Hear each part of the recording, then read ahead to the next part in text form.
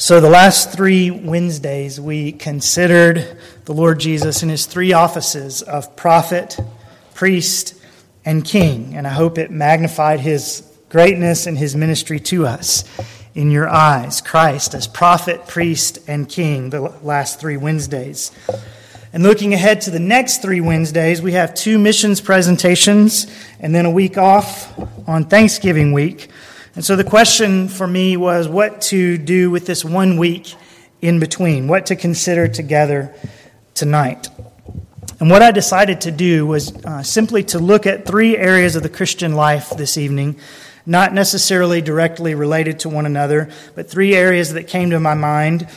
Not an exhaustive list of Christian practices either, but I decided to have a look tonight at 3 areas of the Christian life and to give you, with each one of them, what is, I hope, some practical wisdom on how to carry them out effectively. I'm calling it practical wisdom because the hints that I'm going to give you are intended to be practical. That is to say that they will have to do with the nuts and bolts of putting certain biblical mandates into practice. And I'm calling it practical wisdom because I hope that there will prove to be at least some measure of wisdom in what I share. So, 3 areas of the Christian life tonight, 3 areas of Christian living, and with each one I'll show you first some relevant biblical principles, and then with each practice I'll also endeavor to give you some of my own practical suggestions for how you might put the principles into action, and I hope how you might do so effectively.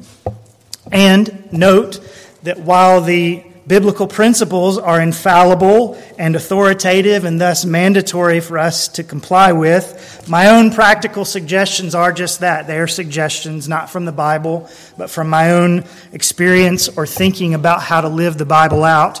And thus, my own suggestions aren't infallible, they're not authoritative, they're not mandatory, and yet I do hope they'll be helpful in fleshing out the mandatory biblical principles. So, just sort of 3 mini sermons perhaps tonight, 3 separate topics, and without further ado, let me have you think with me first of all about visitation. Visitation. And here I'm thinking not about door-to-door visitation or in-home visitation with those who've recently been guests at our church, important as those kinds of visitation can be, but I'm thinking at this point about visiting those who are in the hospital, or the nursing home, or the rehab facility, or hospice care, or the prison, or the jail. And it's really in thinking about the practicalities of this particular area of Christian ministry that caused me to begin thinking along the lines of sharing some practical things with you tonight. And the biblical principle regarding this sort of visitation is simply this. In his famous discourse on the separation of the sheep and the goats, in Matthew 25, 2 of the characteristics of the sheep, 2 of the characteristics of true Christians that Jesus brings forward are that they visit the sick and that they visit the prisoners. Read with me in Matthew 25. We'll begin at verse 34 and read down through verse 40. Matthew 25, 34 through 40. Then the king will say to those on his right, "Come, you who are blessed of my Father, inherit the kingdom prepared for you from the foundation of the world. For I was hungry, and you gave me something to eat. I was thirsty, and you gave me something to drink. I was a stranger, and you invited me in. Naked, and you clothed me. I was sick, and you visited me. I was in prison, and you came to me." Then the righteous will answer him, "Lord, when did we see you hungry and feed you, or thirsty and give you something to drink? And when did we see you a stranger and invite you in, or naked and clothe you? When did we see you sick or in prison and come to you?" The king will answer and say to them, "Truly I say to you, to the extent that you did it to one of these brothers of mine, even the least of them, you did it to me."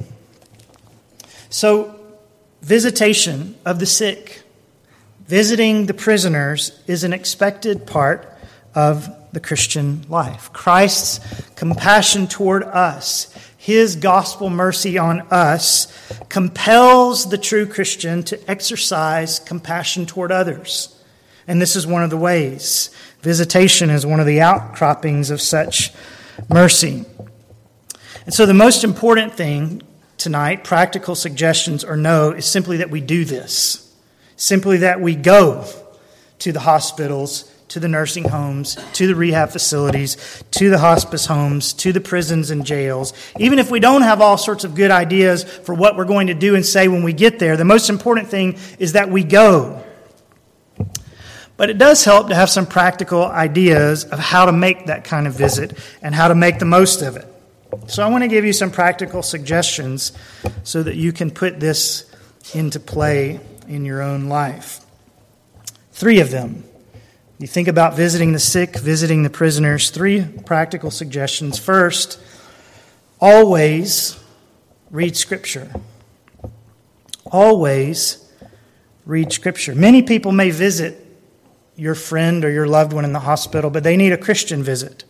And a Christian visit comes with the comfort of God, and the comfort of God comes from His Word. Always bring the Word of God to bear, even if it's briefly, on the person's heart and life who's hurting and to whom you're trying to minister. That doesn't mean you need to preach a sermon to them. It doesn't even mean you need to read a long portion of Scripture. In fact, shorter may be better, as we'll discuss in a few moments, but always leave them with something from the Scriptures. Always read Scripture. And as my seminary professor, Gray Allison, used to tell us regarding personal evangelism, so it's applicable, I think, in visiting the sick or the incarcerated, whether the visit is evangelistic or not. It's probably best, Dr. Allison told us, if you don't just quote Scripture, but if you actually take out a Bible or a Bible phone app in our days and let them physically see that you're reading from Scripture. Because this, he said, will reinforce that what you're saying is from the Bible, that what you're saying are the very words of God. And thus, Dr. Allison also taught us concerning evangelism again, in order to be able to share the gospel at any moment with people with whom we may come in contact, and to be able to share the gospel at any moment by reading directly from the Scriptures, he taught us to always carry a copy of the Scriptures, a pocket testament or a whole Bible if possible, with us. And he would tell us, if you see me out, you can ask me if I have my testament, and if I don't have it, I'll buy you a steak dinner.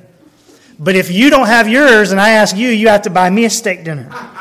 Always have the Scriptures, he said, so you can share the gospel. And this applies when you're visiting the sick or the imprisoned as well.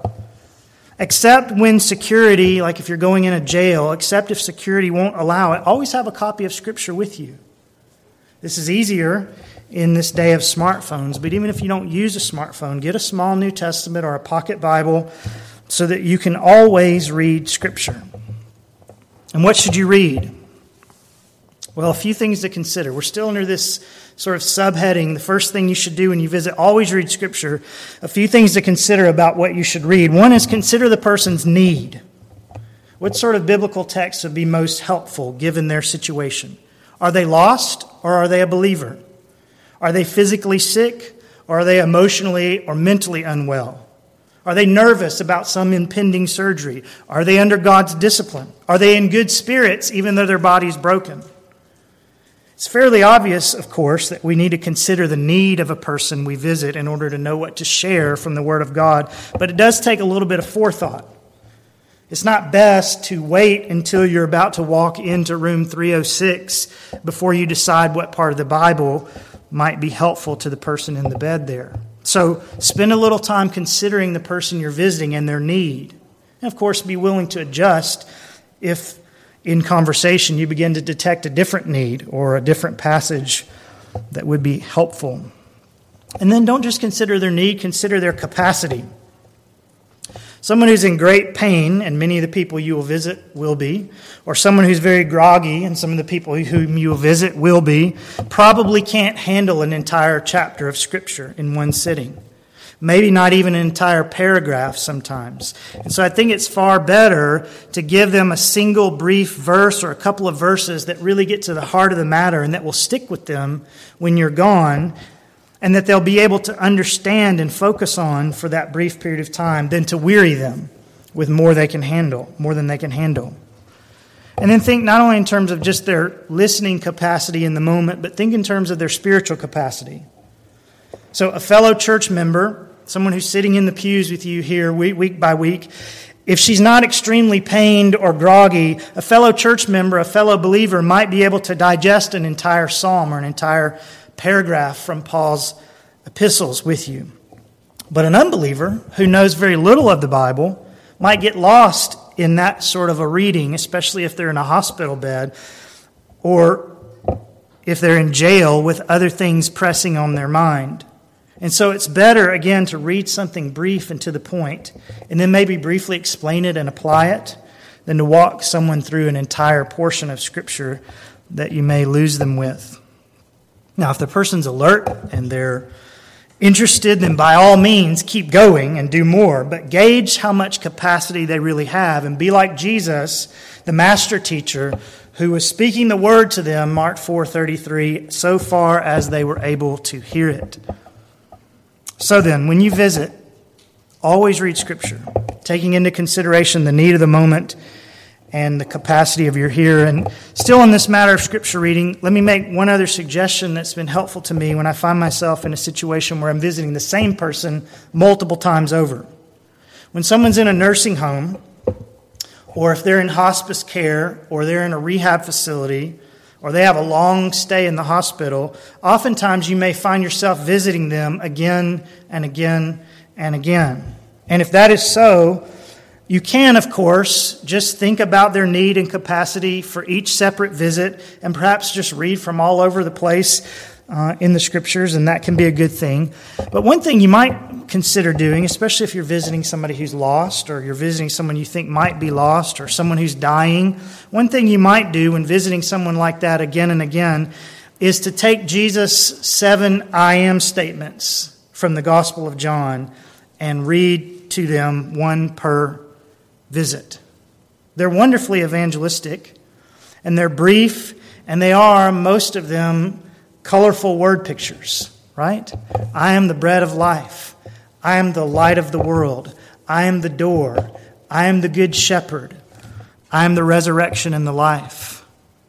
I am the way and the truth and the life. I am the true vine. Just brief, powerful statements of the gospel, causing people, or at least urging people, to look to Christ. And they all begin with I am, and they all come from the Gospel of John, so that gives you some continuity so that both you and the person you're visiting have a little easier time remembering and going over the ground that you've covered. So we're talking about visiting, and my first practical suggestion is always read Scripture. And then the second suggestion, more briefly, is always pray. Always pray. If you can help it, never leave the hospital, never leave the nursing home, never leave the rehab facility or the jail or the prison or the deathbed without calling out to God on that person's behalf. Take them by the hand if you're able and pray with them. It doesn't have to be long. It doesn't have to be expert. It doesn't have to be sophisticated, but pray for them. Call out to God on their behalf. Pray with them about what you just read to them from Scripture. Pray for their salvation if that's applicable. Pray for their ailment, of course. Pray for the family and the healthcare workers who are helping them to deal with it. Pray that they'll trust God in the midst of it. Pray that they'll die well, if that is what is in the offing. Pray for the prisoners, that God would be kind to them in spite of their sins, and so on. Always read Scripture. Always pray. And thirdly, be mindful of the time. Be mindful of the time. Depending on the person's condition and upon the closeness of your relationship, both with the person you're visiting and sometimes with their family who may be in the room with them, you have to gauge just how long is appropriate for you to remain.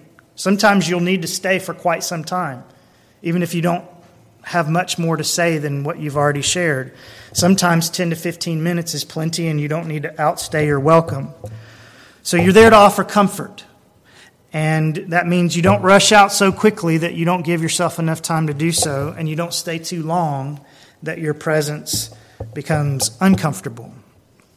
So this is one area in which I just wanted to offer some practical wisdom tonight: visitation of the sick and the imprisoned.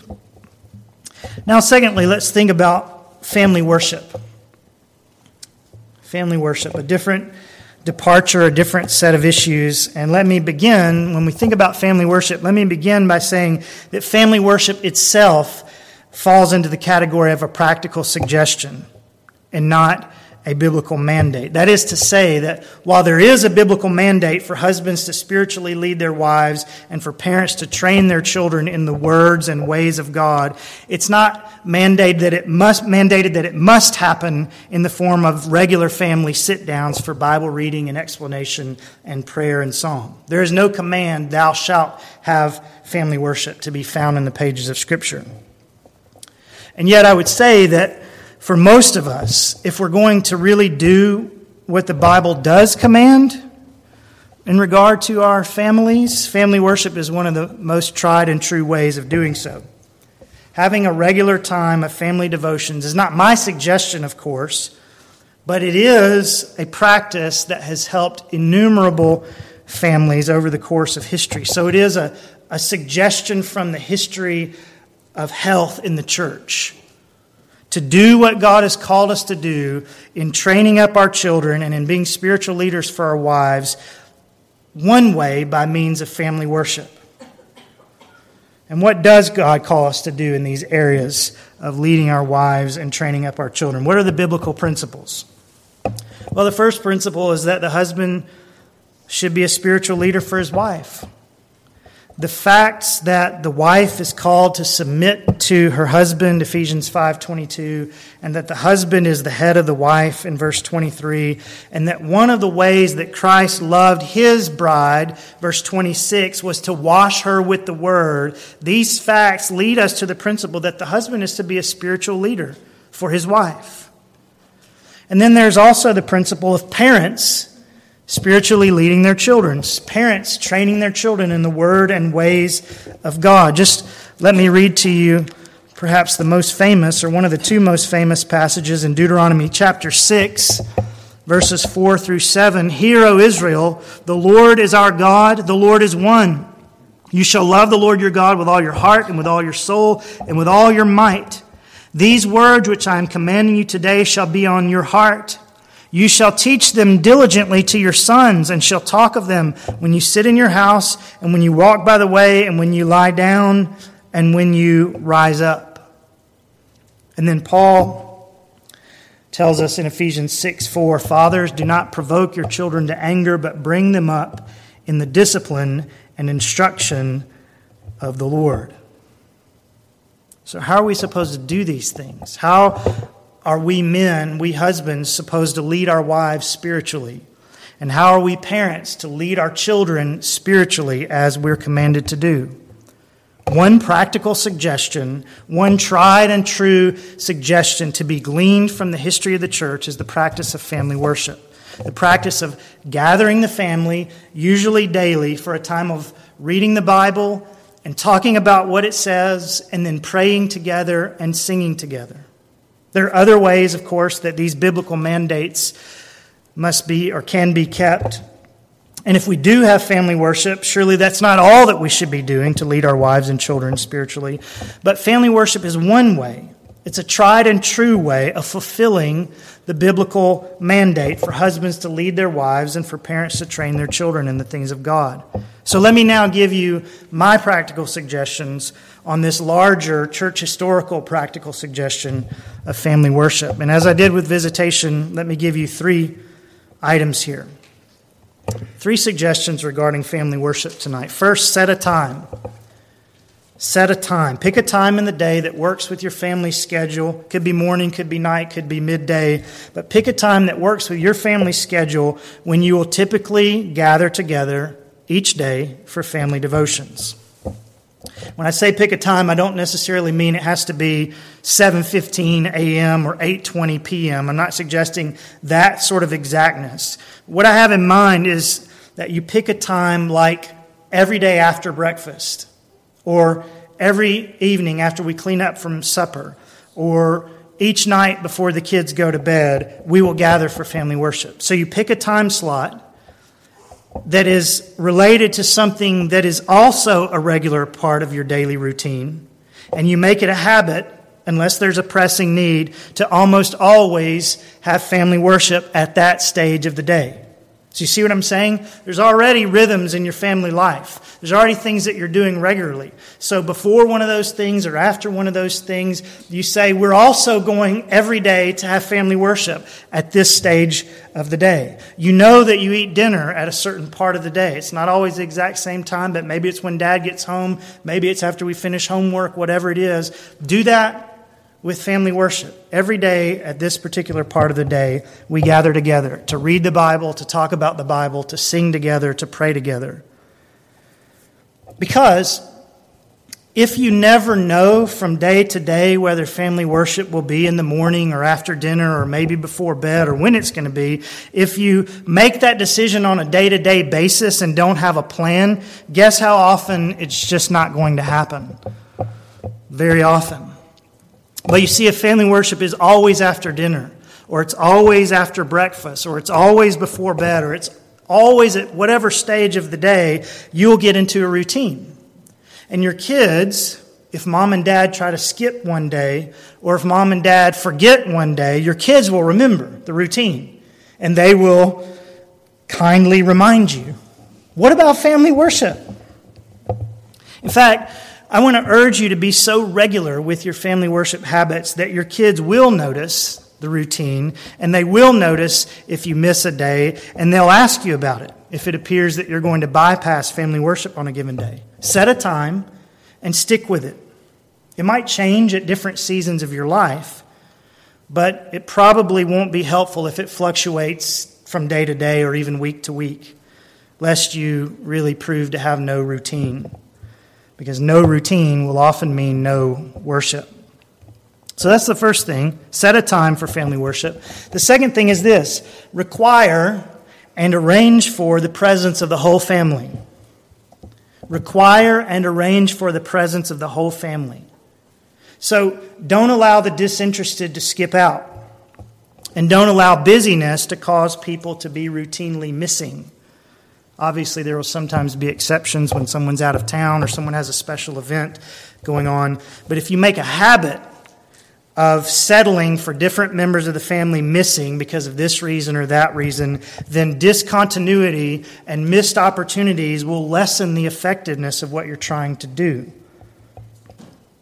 So, require and arrange for everyone to be present as much as possible. Now, when the kids are small and they're not coming and going on their own, it may be relatively easy to get everyone together.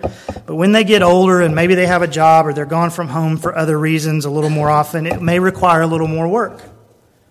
But in most healthy homes, surely there will be some time in the daily routine when everyone is home together.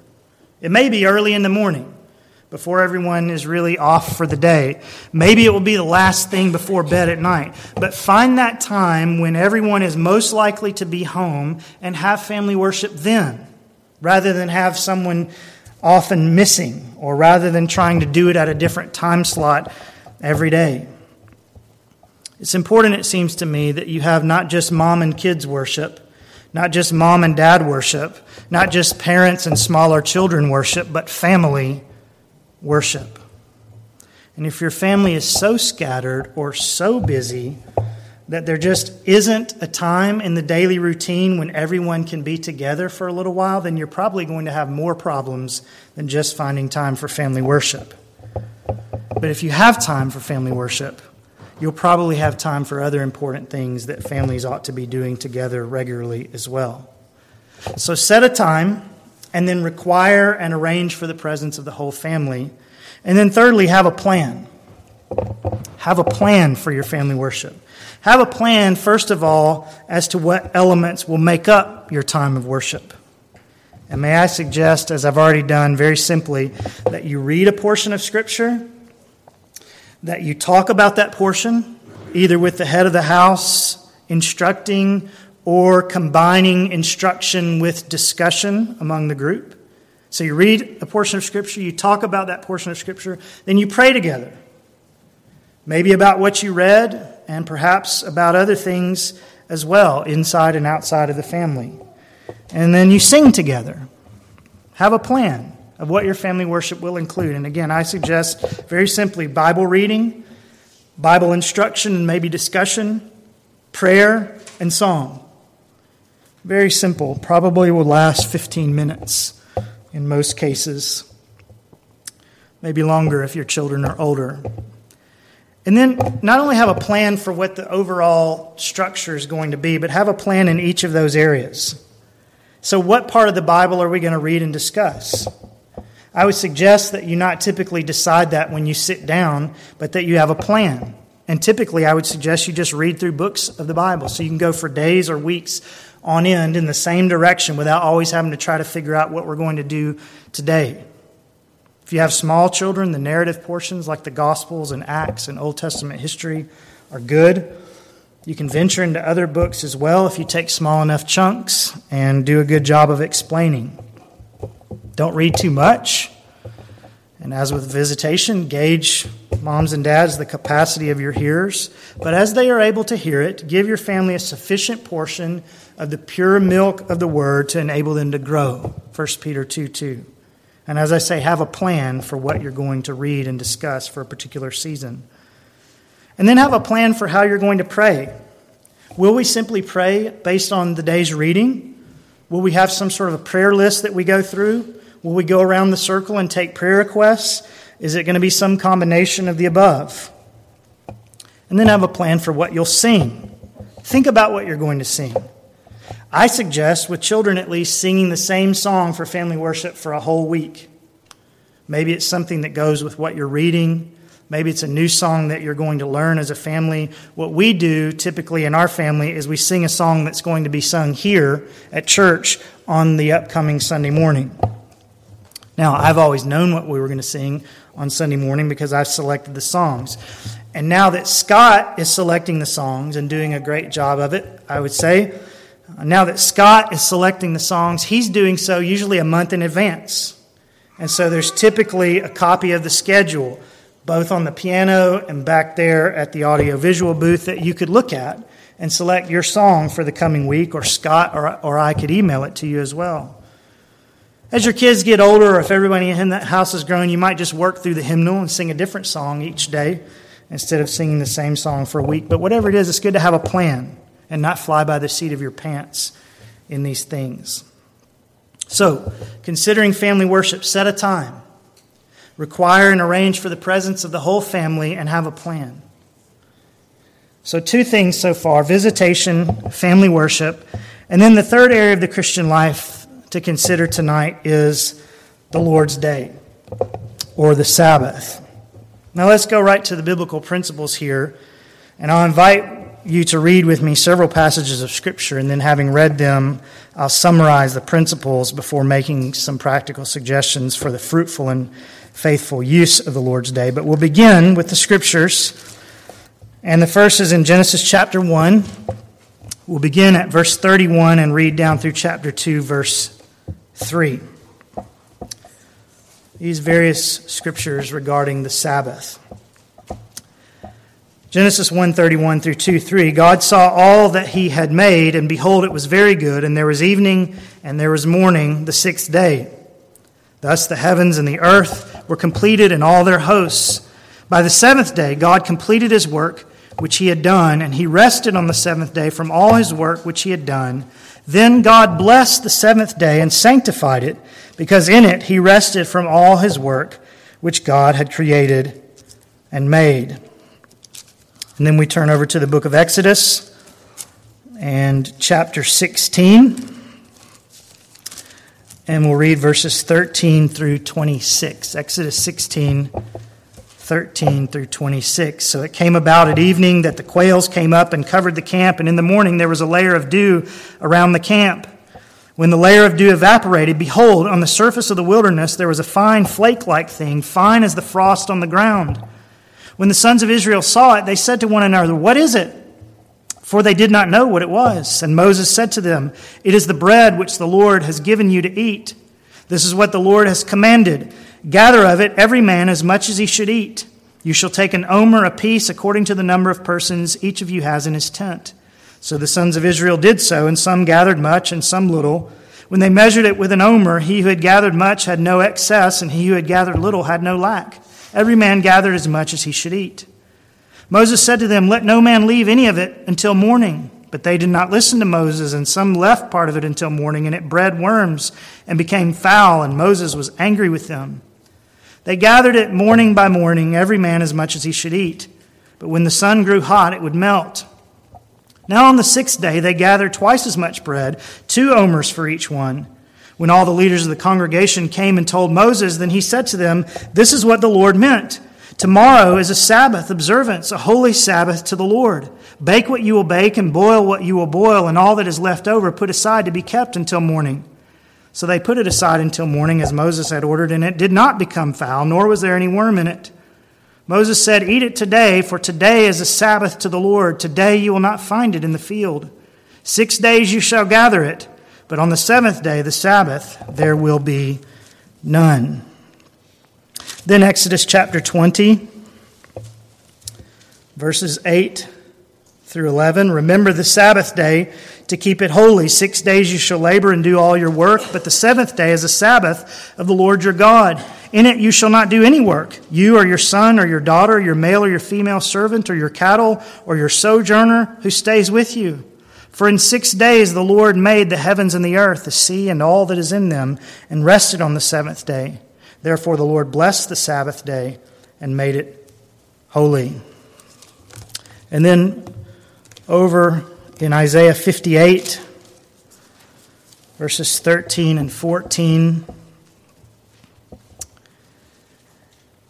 "If because of the Sabbath you turn your foot from doing your own pleasure on my holy day and call the Sabbath a delight, the holy day of the Lord honorable, and honor it, desisting from your own ways and from seeking your own pleasure and speaking your own word, then you will take delight in the Lord, and I will make you ride on the heights of the earth, and I will feed you with the heritage of Jacob your father, for the mouth of the Lord has spoken." Now let me summarize all of that by saying the following. First, the Sabbath is a creation ordinance. The Sabbath, in other words, is not merely part of the Mosaic law. It was given on the 7th day of earth's existence. God sanctified one day in 7 away back on the first week of the planet's existence when Adam was only 1 day old. The Sabbath, in other words, was built into mankind's existence from the very beginning. And we see that it was not just part and parcel of the Mosaic law in that passage in Exodus 16, where the children of Israel were gathering twice as much bread on the 6th day because there would be no bread and there would be no gathering on the Sabbath. And that's important because all of that was happening, you understand, before God gave the 10 Commandments in chapter 20 of Exodus. 4 chapters before the 10 Commandments were given, the Sabbath was already in effect, because it had in fact been in effect from the very beginning. All of which is to say we cannot simply stop here tonight and say, well, the Sabbath is part of the Mosaic law, and in fact it's part of the Mosaic law that the New Testament people no longer need keep. There are parts of the Mosaic law that we no longer need to keep because they've been fulfilled in Christ, but the Sabbath is not merely part of the Mosaic law. And as Alistair Begg has pointed out, even when it is reiterated within the Mosaic law in Exodus 20, it falls squarely between 2 other commandments that no one is arguing do not apply. The commandments regarding our parents and regarding the name of the Lord and its use. So the Sabbath command still applies, and it applies as follows. On the Lord's Day, in the New Testament, we already find believers meeting on the first day of the week, having their Lord's Day on the first day of the week, 1 Corinthians 16:2 and Acts 20, verse 7. On the Lord's Day, we're not to engage in labor. 6 days you shall labor and do all your work, but the 7th day is a Sabbath of the Lord your God. In it you shall not do any work. You would think that would be exciting, right? A whole day where we don't have to work. But sometimes we forget how good it is. You shall not do any work. Now, Jesus makes clear in the New Testament that works of piety, necessity, and mercy are not included in those things that we shouldn't be doing. He makes clear that we may work for God on the Lord's Day, as I do, that we may get a sheep out of a ditch or for us, let's say, repair a flooded toilet on the Lord's day, because that's a work of necessity, we may heal the sick without violating the fourth commandment. But as for all these other labors, gainful employment, laundry, house cleaning, shopping, cutting the grass, homework, and so on, we don't have to do those on Sundays. And in fact, we're commanded not to do them on the Lord's day. We have 6 other days on which to do them. And then this principle, not only should we not work, but we shouldn't require others to work for us either. In it, you shall not do any work, Exodus 20, you or your son, or your daughter, your male or your female servant, or your cattle, or your sojourner who stays with you. So the idea is not only do you not work, but you don't make other people work for you on the Lord's day either. Now, in our modern era, our servants usually don't live in the house with us and they're not on our payroll, but they might work for Olive Garden, or they might take tickets at the stadium, or they might work at Target or whatever. And God is saying, don't make them work for you on my day. They're to have that day as a day of rest, just like you're to have it as a day of rest. And not only is this a day on which we must not work and on which we must not make others work, but also it's a day on which we shouldn't engage in distracting play either. Isaiah speaks of desisting from seeking your own pleasure and speaking your own words, which means we are to desist from frittering away the Lord's day on hobbies and recreation and games and so on that will distract us from God. Which brings me to the last thing to say regarding the Sabbath principle, the biblical principle, and that is that it's not only a day to refrain from certain things, but it's also a day for pursuing certain things, and particularly for pursuing delight in God. Isaiah 58:13 and 14. Call the Sabbath a delight, then you will take delight in the Lord. The Sabbath day, the Lord's day, Sunday is a day for seeking delight in God. That's why we don't fritter away the day delighting in other things that we might delight in the rest of the week. And we don't spend the day working on things that would keep us from resting and looking to our God. And if we seek this delight, says the Lord, we will find it. If, because of the Sabbath, you turn your foot from doing your own pleasure on my holy day and call the Sabbath a delight, the holy day of the Lord honorable, and honor it, desisting from your own ways, from seeking your own pleasure and speaking your own words, then you will take delight in the Lord, and I will make you ride on the heights of the earth, and I will feed you with the heritage of Jacob your father, for the mouth of the Lord has spoken. There is blessing in keeping this day. There's blessing on the day itself, and there's blessing in the rest of life if we will keep this one day set aside from our labors, from our recreations, and to the delight that we should have in God. So the Sabbath command still applies with its call to refrain from labor, from making others labor, and from distracting recreation. And it still applies with its call to seek and find delight in God. But how do we do so practically? That's my hope tonight, is to make practical suggestions. And let me, with this area of the Sabbath, once again divide my practical suggestions into 3 parts before a short conclusion, and then we're through. How to keep the Sabbath day holy. How to delight in God on His day. First, let me urge you to plan for Sunday. Plan for Sunday. If you're going to keep the Sabbath holy, if you're going to avoid what should be avoided and pursue what should be pursued, you're going to need to plan ahead. You're going to need to begin, first of all, to reckon with and plan for the fact that you only have 6 days on which to do all your work. You only have 6 days to put your house in order, to put in your hours at the office, to run all of your errands, to clean all of your clothes, to do all of your schoolwork, and so on. You have 6 days, not 7, to do that, because one day is for God and for rest. And you have to plan like that. And if you say, well, it can't be done, then I would urge you that you haven't read the Bible carefully enough, because God commanded that it be done, and God's people throughout the ages have done it. And He also provided in Exodus 16 for the fact that it was so. They were only to gather for 6 days, and God provided for that so that they were provided for on the 7th day. And He'll provide for you too, if you'll trust Him and live according to His word. So you have to plan your working week into 6 days. And then you also have to plan for Sunday itself. And I suggest that if you don't want to spend undue time, for instance, laboring in the kitchen, crock pots filled up on Saturday nights or sandwiches made up in advance can be a wonderful Saturday night routine to enable you to rest on Sunday or to visit with your guests when they come to your home. Leftovers on Sunday evening are also a good plan, and so are disposable cups and plates and flatware on Sunday so that your dishes don't pile too high and tempt you to spend the afternoon bent over the kitchen sink instead of enjoying the Lord. And let me encourage you to plan your travel around the Lord's Day as well. Don't travel unnecessarily on the Lord's Day, spending the day cramped in a car, not very restful, and having other people work to feed you along the way.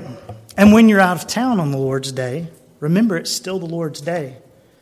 On a business trip, at the beach, in the mountains, it's still the Lord's Day. And you're still commanded to take that day off and to give others that day off and to refrain from that which will distract you from the Lord and to pursue delight in Him. So plan your out-of-town trips accordingly. Find a church to attend.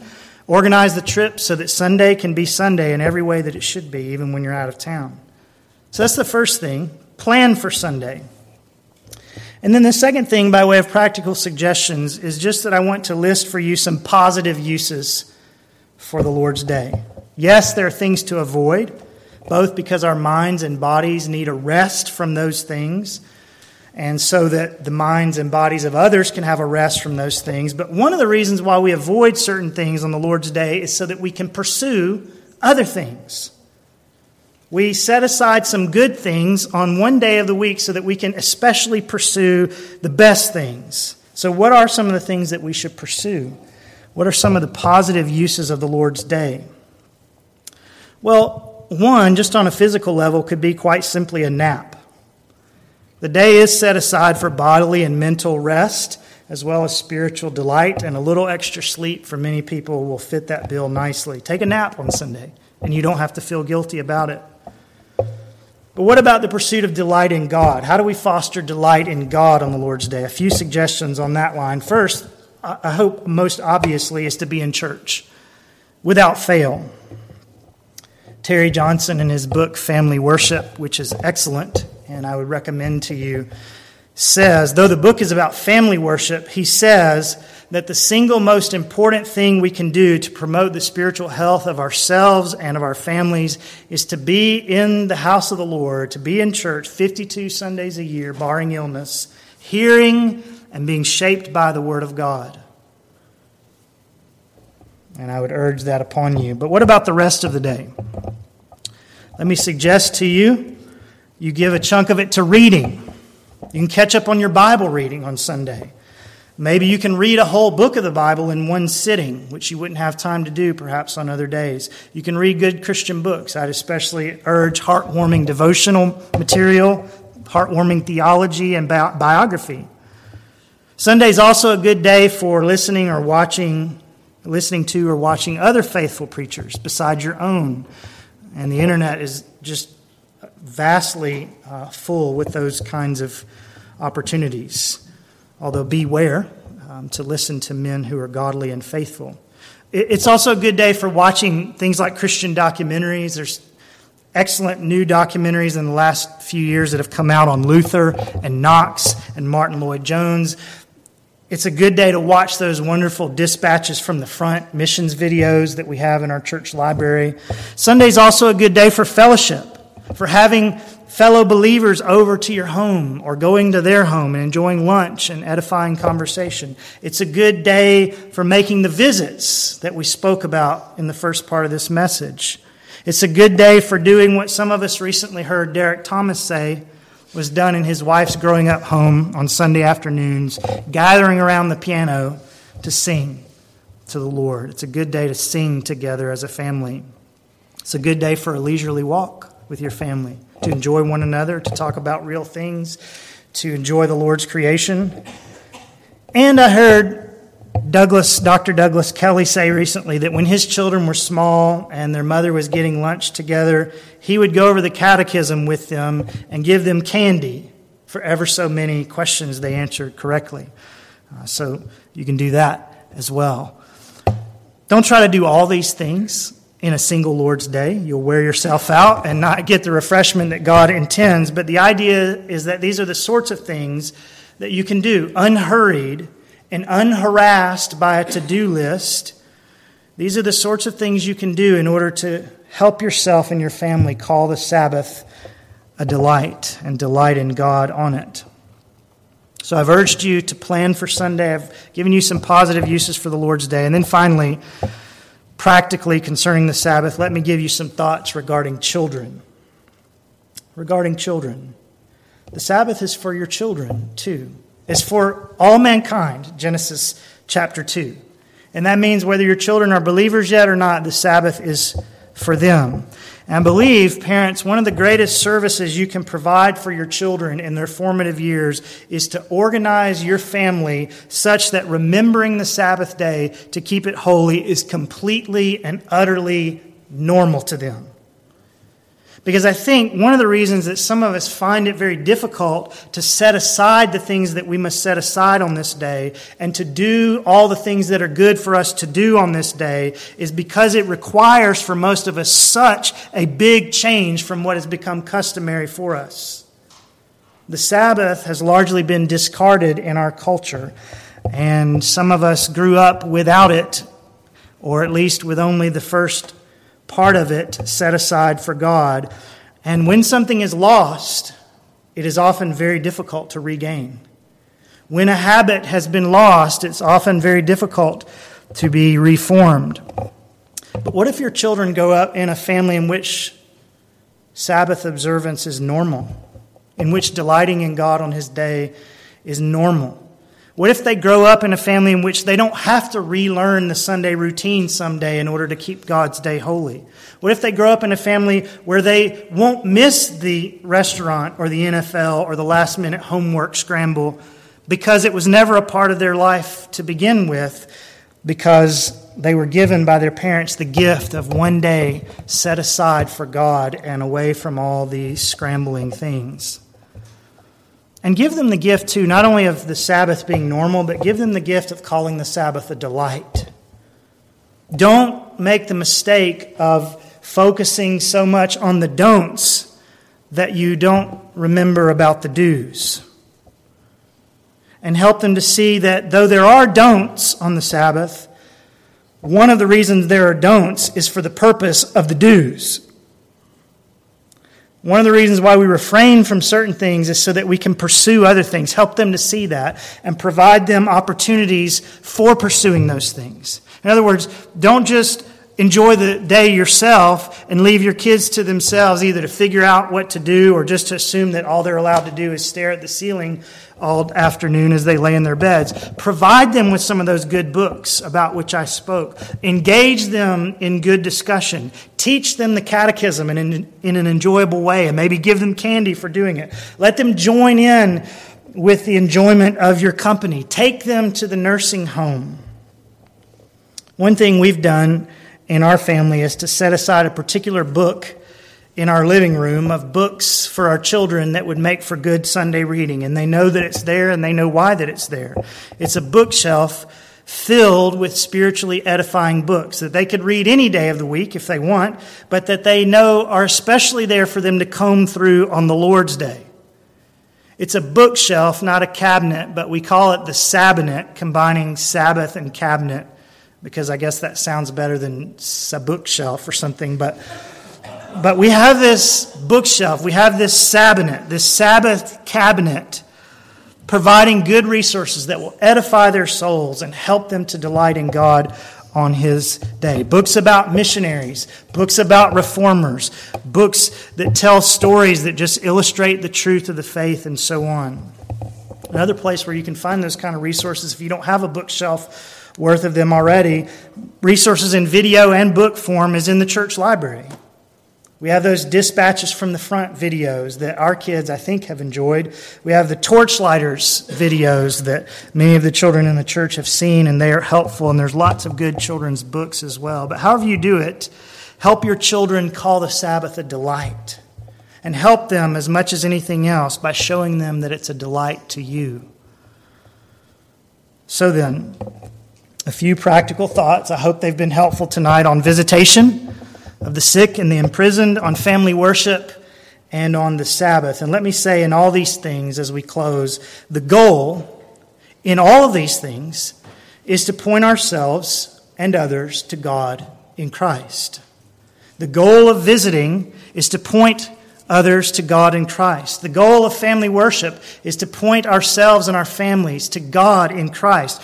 The goal of the Sabbath is, yes, to rest our bodies and to rest our minds, but also to point ourselves on this day especially to God in Christ. Yes, we look at Him every other day, but this is a special day to look to and delight in God in Christ. The goal in all these things is to point ourselves and others to the friend of sinners, to the Savior of souls, to the Lamb of God who takes away the sin of the world, to our prophet, priest, and king, to point ourselves, to point others to the one who is outstanding among 10,000, to the Son of God who loved me and gave Himself for me. He is worthy, is He not, of being taken through His word to the sick, to the dying, to the perplexed, to the imprisoned. He is worthy of His word and His praise being intentionally and routinely woven into the rhythms of our family lives.